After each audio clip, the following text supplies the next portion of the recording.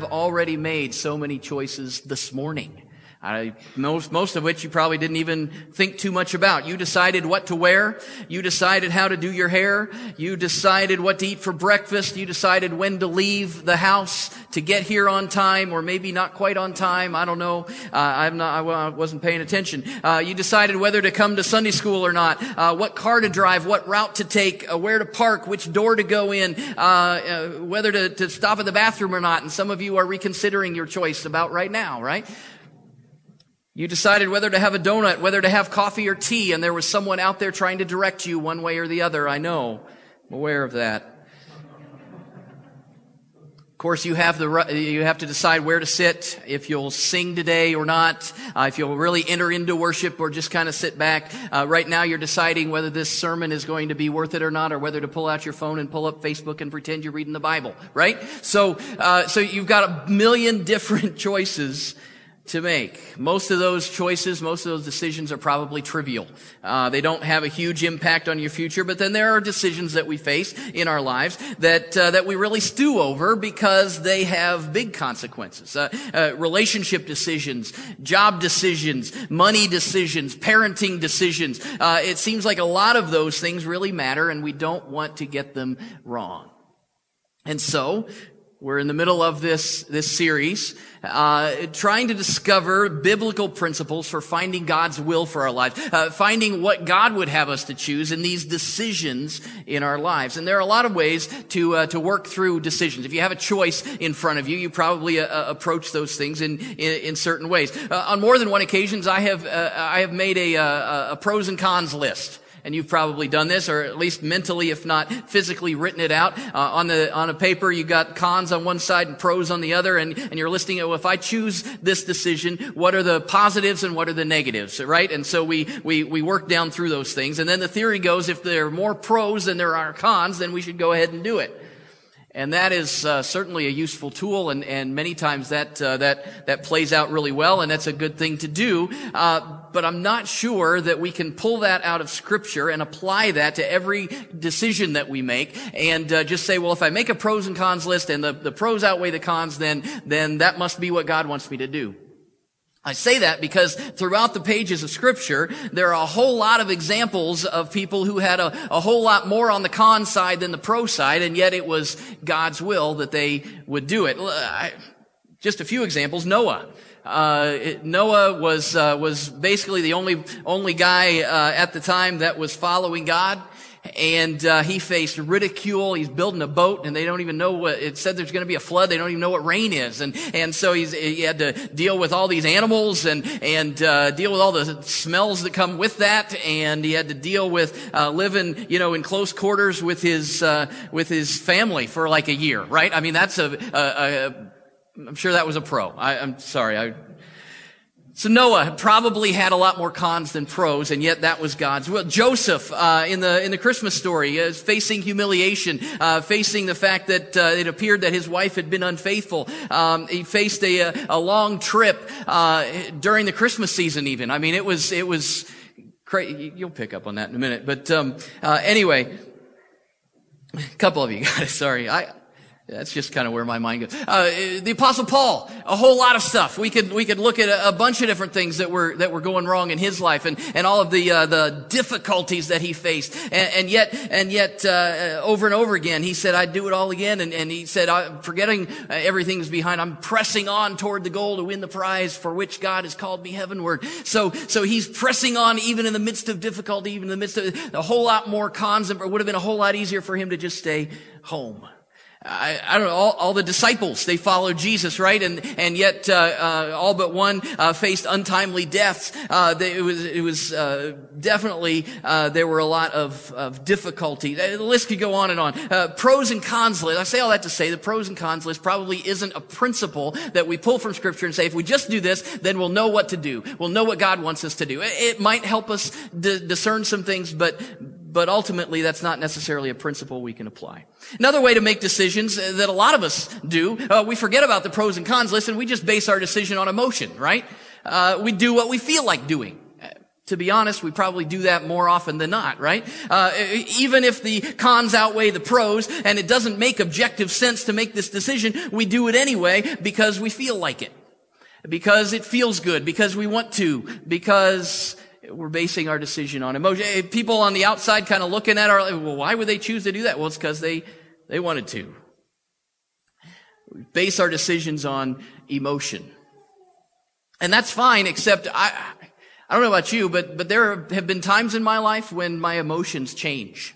I don't know if that is the case with you or not. I think it's pretty standard across the board. Not a lot of good would get accomplished in my life if all I did was what I felt like doing. I would get a lot of ESPN watched, and I would knock down a whole lot of peanut M&Ms. But not a whole lot would get accomplished for the good if all I did was what I felt like doing. Deciding what God wants you to do with your life has to be more than just doing what I feel like doing based on my feelings. Oh, I feel like there's probably more to it than that. There's a whole lot of other ways that we make decisions.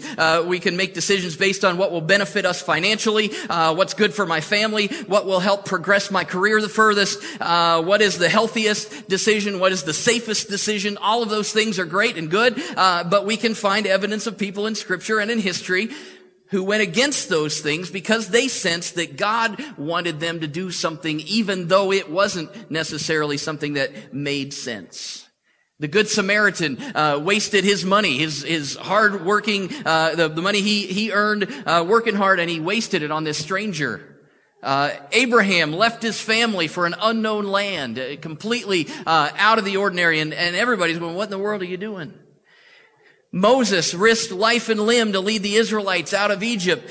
Even from history, Martin Luther committed career suicide by sticking his neck out to reform the church. Over and over again, these things weren't safe or personally beneficial or healthy, but it sure seems like they were God's will.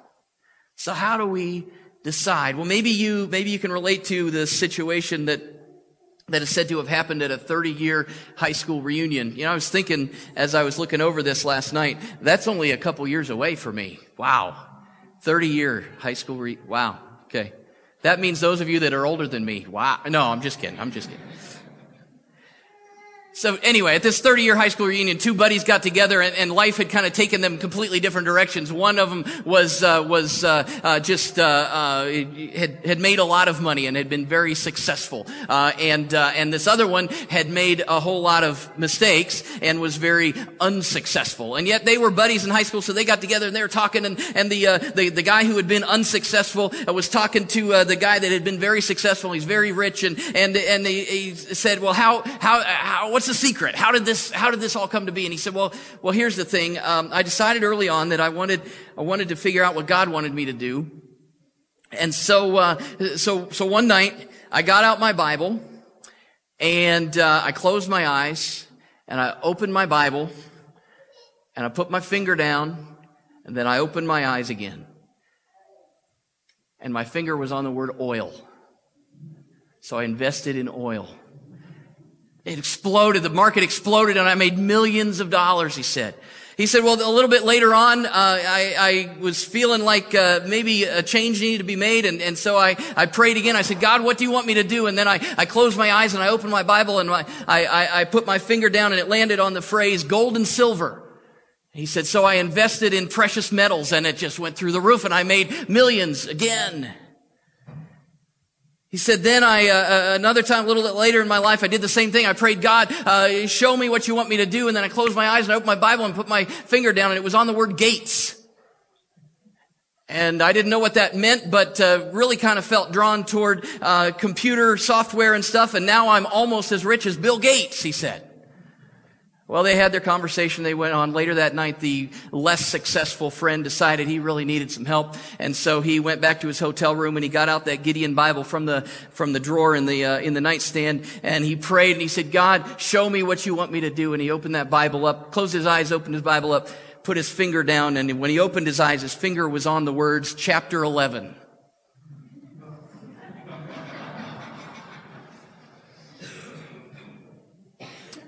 opening and pointing at the Bible probably also is not the way that we need to decide what God's will is for our life. So, how do we do this? What is it? How can we discern what God's will is? Last week we saw there are three ways that God's will is laid out in Scripture. Three different ways that the Bible talks about God's will. The first one is God's providential will. Right? And this is what God is going to do no matter what. The second is God's moral will. These are God's commands, His righteousness, His holiness, the things that He says, hey, do this because it's the right thing to do. And we said that those two are kind of like guardrails, kind of like the picture there. Those are kind of guardrails along our lives. And God's personal will for us, His will for you individually, is going to fit in between the guardrails of God's providential will and His moral will. It's not going to be outside of that. Now that narrows things down considerably, doesn't it? God's personal will for you will not go against His morality, His holiness. He will not be directing you to do something that goes against that. And we also, as we get to know who God is and what He is doing in the world, His will for us is going to fit in with what He's already doing in the world. So, as we said last week, the more familiar you are with God's providential will and the more obedient you are to God's moral will, the easier it will be to determine God's personal will for your life. So we're not just shooting in the dark. Oh, what does God want me to do? Well, we have some direction here. It's going to fit into God's providential will and His moral will. Now, if you look there, that eliminates a whole lot of stuff. That narrows things down considerably. We don't have all of this, I'm just shooting in the dark kind of thing when we're trying to figure out God's will. We have direction. All of us have direction. His personal will for you is going to fit into, it will include what He's doing in the world, and it will include obeying His moral laws, because that makes for the best life possible as God determines. And so His will for you is never going to contradict those things. Today we're going to dive a little bit more then into trying to discern that personal will. But before we do that, just a couple of things that maybe they're random statements or maybe they're just things along these lines that I want to make sure we understand. First off, I think if I'm not careful, you could get the idea that there's always something new and fancy and sexy and amazing right around the corner, and so I'm always looking for that, right? What's next? That's what the series is called. What's next? And so I'm always looking for what's next. But so many times, I want you to get this, so many times God's will is to remain, to stay, to persevere, to struggle, to wrestle, to slog through the mundane, ordinary stuff of life. With His power, of course, but it's not necessarily this big flashy thing. There's not always some big next plan on the horizon that's all rainbows and unicorns. Many times what's next is faithfulness, obedience, commitment, dedication, staying firmly rooted in God and in His Word and in His love.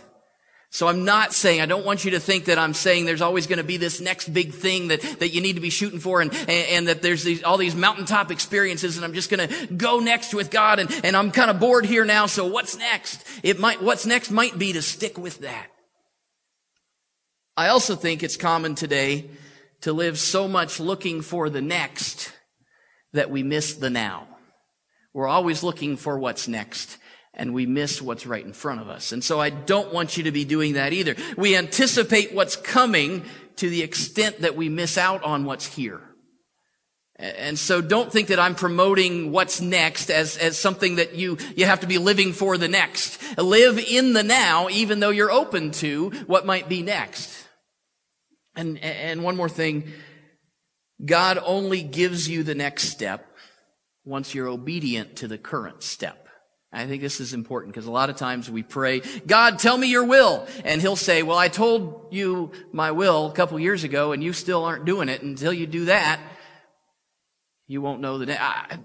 Someone explained it to me this way a long time ago, and it's always stuck with me. And that is, I guess I get the picture of this person walking through the woods in the dark. And they've got a lantern, right? And so I can't see my destination. All I can see is where I'm going to take the next step. And I hold that lantern out, and it gives me light for that next step. It gives me light so I can, miss the roots and not run into a tree and all those kinds of things. But I can't see what's clear down there, but I can see what the next step is. And I can't even see 2 or 3 steps ahead. I can just see 1 or 2, right?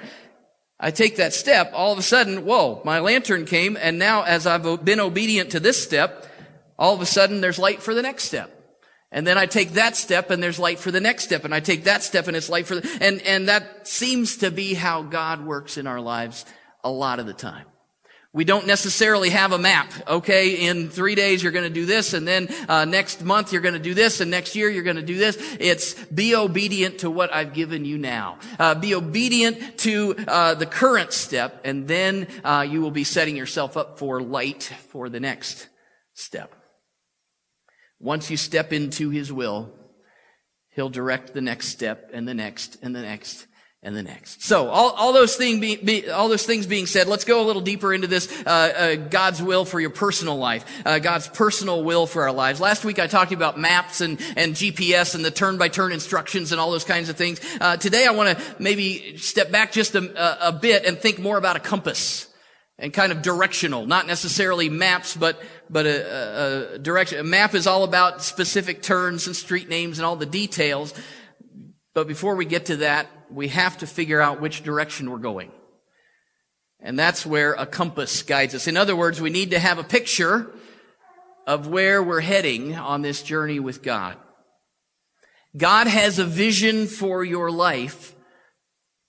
God has a vision for what your life should be like. He has a picture of what your marriage should be like. He has a picture for what your family relationship should be like. God has a picture about what your finances should be like or what your career should be. He has created you. He has formed your life in such a way that there is a destination on the mind and heart of God as to what you should do with your life and how that fits into His providential will and His moral will, what He's up to in the world and through the morals and commands that He has laid out. He has a plan for what your life should look like. And so when you're seeking direction for living, you're trying to catch a glimpse of that picture, right? If you get a clearer image of that picture, then you can eliminate options that don't fit into that picture, and the choices get easier along the way. I guess I think of a puzzle. It's made of a bunch of little pieces, and every time you're trying to figure out where the pieces go, what do you look at? The big picture on the box, right? Unless you're like, Puzzle Ninja or something, and you can do it without looking at the picture on the box. That's not me. I remember, I have memories. My dad was a big puzzle guy and loved to do puzzles. I think my mom still has a puzzle framed up in that they did together years and years ago. But, I still have a picture in my mind of my dad. He had glasses about this thick, but when he's doing a puzzle, they were kind of down on his nose, and he'd pull a piece and he's, looking at it. And then he's got the box, and his mouth is kind of open a little bit. We got a puzzle out this week, at home, and, I was sitting down doing it, and Rebecca came around the corner, and she said, wow, I just kind of got a little picture of your dad there. Cause I was doing the exact same thing, only without the glasses. But, anyway, so we look at that big picture to see where the little pieces, where the little decisions might go to make up what the big picture might be. Now, back in the day when our kids were a whole lot younger, we had puzzles, and many times more than one puzzle was out at the same time, and sometimes the pieces got all jumbled up. Well, how would we figure out which pieces went with which puzzle? Well, you'd look at the big picture on the box. And so it didn't take much to realize that a puzzle piece with Mickey Mouse's ear on it did not belong in a puzzle of Winnie the Pooh's honey pot. And so even though all those pieces were together, we could pull them out and discern which one went where because we saw the big picture on the bottom. We had a vision for what it was supposed to be, and so we knew where the little pieces would go. If you have a vision, if you have a direction from God for your life, when decisions come, you can hold those up to the big picture to see if they fit. So knowing the big picture makes a big difference. In the Bible, there's a great illustration of this, and that's in the book of Nehemiah. A rather small book in the Old Testament. Nehemiah We're going to look at chapter 6. So to catch you up in the story, in case you're not familiar with it, Nehemiah was a Hebrew. He had been taken into exile, and he had this desire from God laid upon his heart to go back to Jerusalem and rebuild the walls of the city. And so through a whole lot of things, he prayed, and he discerned that really was what God wanted him to do. And the king sent him with his blessing, and he went through all the details of rallying the troops and getting everybody together and getting all the supplies and getting the workforce. And they started building the walls and doing all this stuff. He had a vision of what God wanted him to do, and then he started working the plan. In Nehemiah chapter 6, we find that there was some opposition to this plan that had potential to derail the whole thing. We see in verse 1. Now when Sanballat, there's some great names here. If you're looking for if anyone here is looking for names for babies, there might be a couple. Now when Sanballat and Tobiah and Geshem the Arab and the rest of our enemies heard that I had built the wall and that there was no breach left in it, although up to that time I had not set up the doors and the gates, Sanballat and Geshem went to me saying, "Come and let us meet together at Hakkephirim." Man, there's a great name. Little baby Hakkephirim. That'd be nice. In the plain of Ono. But they intended to do me harm, and I sent messengers to them saying, "I am doing a great work, and I cannot come down. Why should the work stop while I leave it and come down to you?" And they sent to me 4 times in this way, and I answered them in the same manner. So here's the picture that I get in my mind. Whether it's completely true or not, I don't know, but Nehemiah is up on the ladder working on the wall. Right? And a messenger comes and says, "Hey, these guys want to meet with you." And Nehemiah looks down and says, "I am doing a great work and I cannot come down." Yeah, but these guys really want to, you need to, no, you know what? I've got this vision from God of what should happen here, and he wants me to finish this, and so I'm not going to get distracted by that. I am doing a great work and I cannot come down.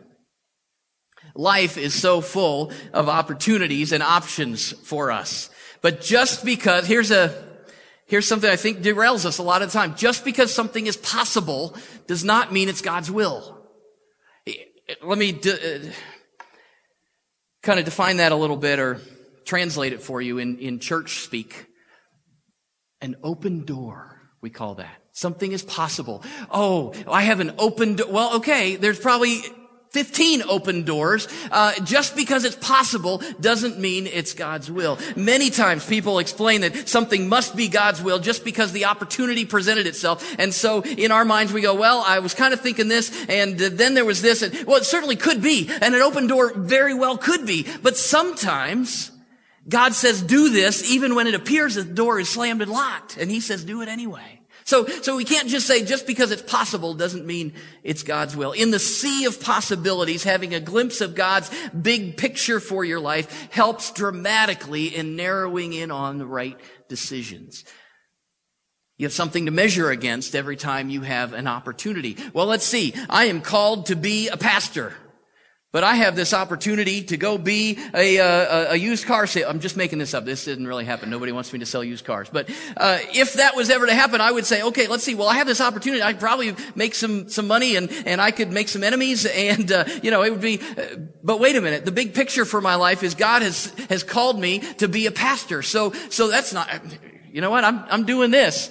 I can't do that. I'm doing a great work. I can't come down. No, I'm not gonna, because I've got this vision of what God, as picture of what God wants. What is God's vision for your life? What is his vision for your relationship with your kids? His vision for your relationship with your spouse? What is God's vision for your job, for your finances? I've heard it described as, a vision is described as a mental picture of what could be, fueled by a passion that it should be. Isn't that good? Completely made it up. Stole that. I didn't even try to change it. So I've just got to give credit where credit is due. It's something, a mental picture of what could be, with the passion that it should be. Figure that out in the various areas of your life, and you're on your way to seeing God's big picture. Well, how do you do that? Well, there are a lot of practical things you can do. One is getting to know yourself better. How has God made you?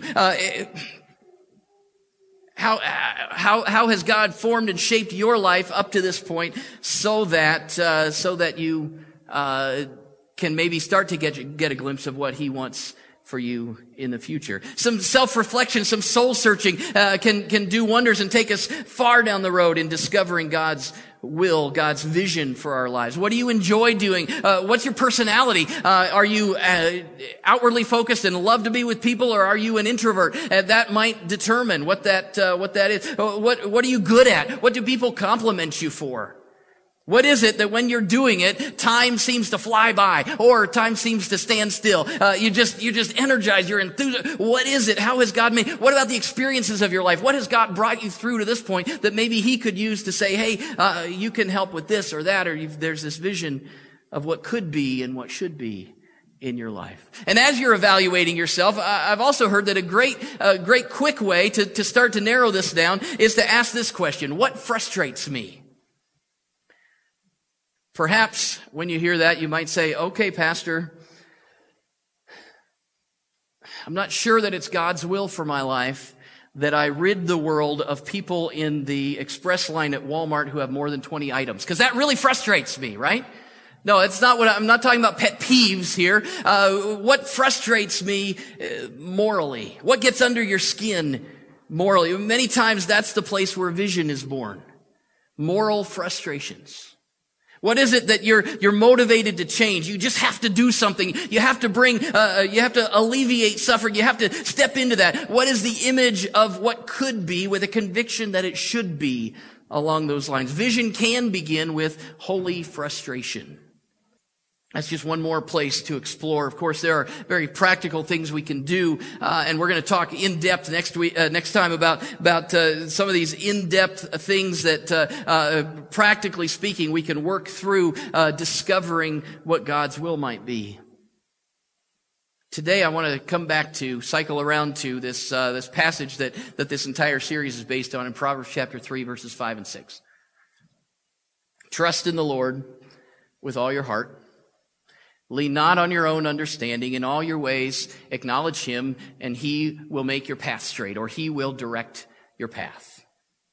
Last week, we talked a lot about trust. Remember the trust fall video and how, the lady was unwilling to trust Jesus because it didn't look like it made any sense. Finding and following God's will involves completely trusting God. There's something else though here. It's not only about trust. That's where it starts with trust in the Lord with all your heart. Don't try to figure it out for yourself. Don't trust in your own understanding. In all your ways, acknowledge him. That's a phrase that I think I kind of skim over a lot of the time. What does it mean to acknowledge God? In all my ways, acknowledge God. To be honest, the first thing that comes to my mind in acknowledging God is going past someone on the street and giving them one of these. Right? I mean, that's what us cool people do when we go by somebody we know and we kind of... No? So we acknowledge somebody. It's a whole lot better than ignoring them, right? A whole lot of people do that with God. Trust in the Lord with all your heart. Don't lean on your own understanding. In all your ways, ignore him. We do that a lot of the time. Okay, whatever God says, you know what? I'm not really seeking after that. I'm going to do my own way. So acknowledging, giving a little head nod is certainly better than just kind of walking the other way. You've probably been in Walmart or the grocery store and seen somebody that you didn't want to run into or acknowledge, right? And so you kind of dove behind the cornflakes or something so that you didn't have to give them the little head nod. You've never done that? I never have either. And you'll never know because you might have been the person. No, I'm acknowledging God here means so much more than giving a little head nod. Acknowledge, the word in Hebrew here, the root word for acknowledge has its root in this very deep knowledge and understanding and personal, intimate, deep. Because of close personal relationship and engagement, because of experience personally with someone, I know them intimately. It's a deep-seated friendship based on common experience. In all your ways, acknowledge him is so much more than, hey, I know that guy. In all your ways, acknowledge him is go down deep with God and live in the trenches and fight through things and get to know and understand and wrestle and intimate knowledge based on personal experience in all your ways. If you want God to direct your paths, you have to get to know Him. It's not just, oh God, now what do I do? I'm come along the way here. Here I am. Okay, well, now what do I do? It's based on and assumes a relationship that has been ongoing. You have to walk with Him in all your ways, in every aspect of your life. Experience life with God. Submit to His leadership. Follow Him. Like I said last week, He's not giving you direction so that you can just consider it. He's assuming when He gives direction, you're going to follow it. Do you know Him like that? That has to be in this equation before we ever start deciding, okay, well, what decision do I make today, tomorrow, next week? No, it's all based in this relationship, this deep-seated, intimate relationship based on personal experience. You see, God is not, sometimes people say, well, God is just directing your path. He's a dictator and He's just saying, you got to do this whether you like it or not. That's not what this is talking about either. We sang it earlier today. He's a good Father, and He loves us, and that's why He has plans for us. One of the most important decisions you will make in life is not what job to take or whether to go back to school or when to retire. Who's the one that makes the decisions? Who are you trusting in with all of your heart, even if it doesn't make sense? Who are you living life with so intimately through personal connection that it's almost second nature to follow Him as He directs your path? Get to know God personally, intimately. Invite Him to make the million little choices in your life. Ask Him to reveal His direction to you. It's not about pointing at a verse or making a pros and cons list. It's about acknowledging Him in all your ways. Then, and only then, He will direct your paths. Father God, we get this wrong a lot. We try to make it more complicated or more simple than it is. We want your direction. We want your blessing, but we also want to do what we want to do. Forgive us, Lord. Lord, I pray that your Spirit would be moving and working in us right now. And if there's even a seed of, I'm going to make my own decision and I don't care what God wants, Lord, I pray that you'll root that out in our lives. I pray that you'll help us even before we start praying about specific decisions in our lives, that we will make sure that we are acknowledging you in all of our ways. Lord, I pray that you'll open our eyes to catch a glimpse of the vision that you have for us, the big picture, how we can start to figure out where these little puzzle pieces go. And we won't understand it all. Your ways are so much bigger than our ways. Your ways are higher than we won't understand it all, but we do know that you desire for us to participate with you in what you're doing and to follow your guidelines for life. So, Lord, I pray that deep down in the depths of our hearts that we can turn that stool over to you, that we can allow you to make the choices, and we'll trust you. Even if it doesn't make sense, that we'll trust you as we walk with you, getting to know you more and more each day. Lord, I pray that as we go from here, we can go rejoicing that we have a good Father who loves us, who's giving us direction for life, not because He's a dictator, but because He loves us and wants what's best for us. So, Lord, I pray that you would increase our trust and increase our desire to serve you with all of our heart, all of our soul, all of our mind, and all of our strength. Lord, guide us in the steps that we take each day. In Jesus' name we pray. Amen.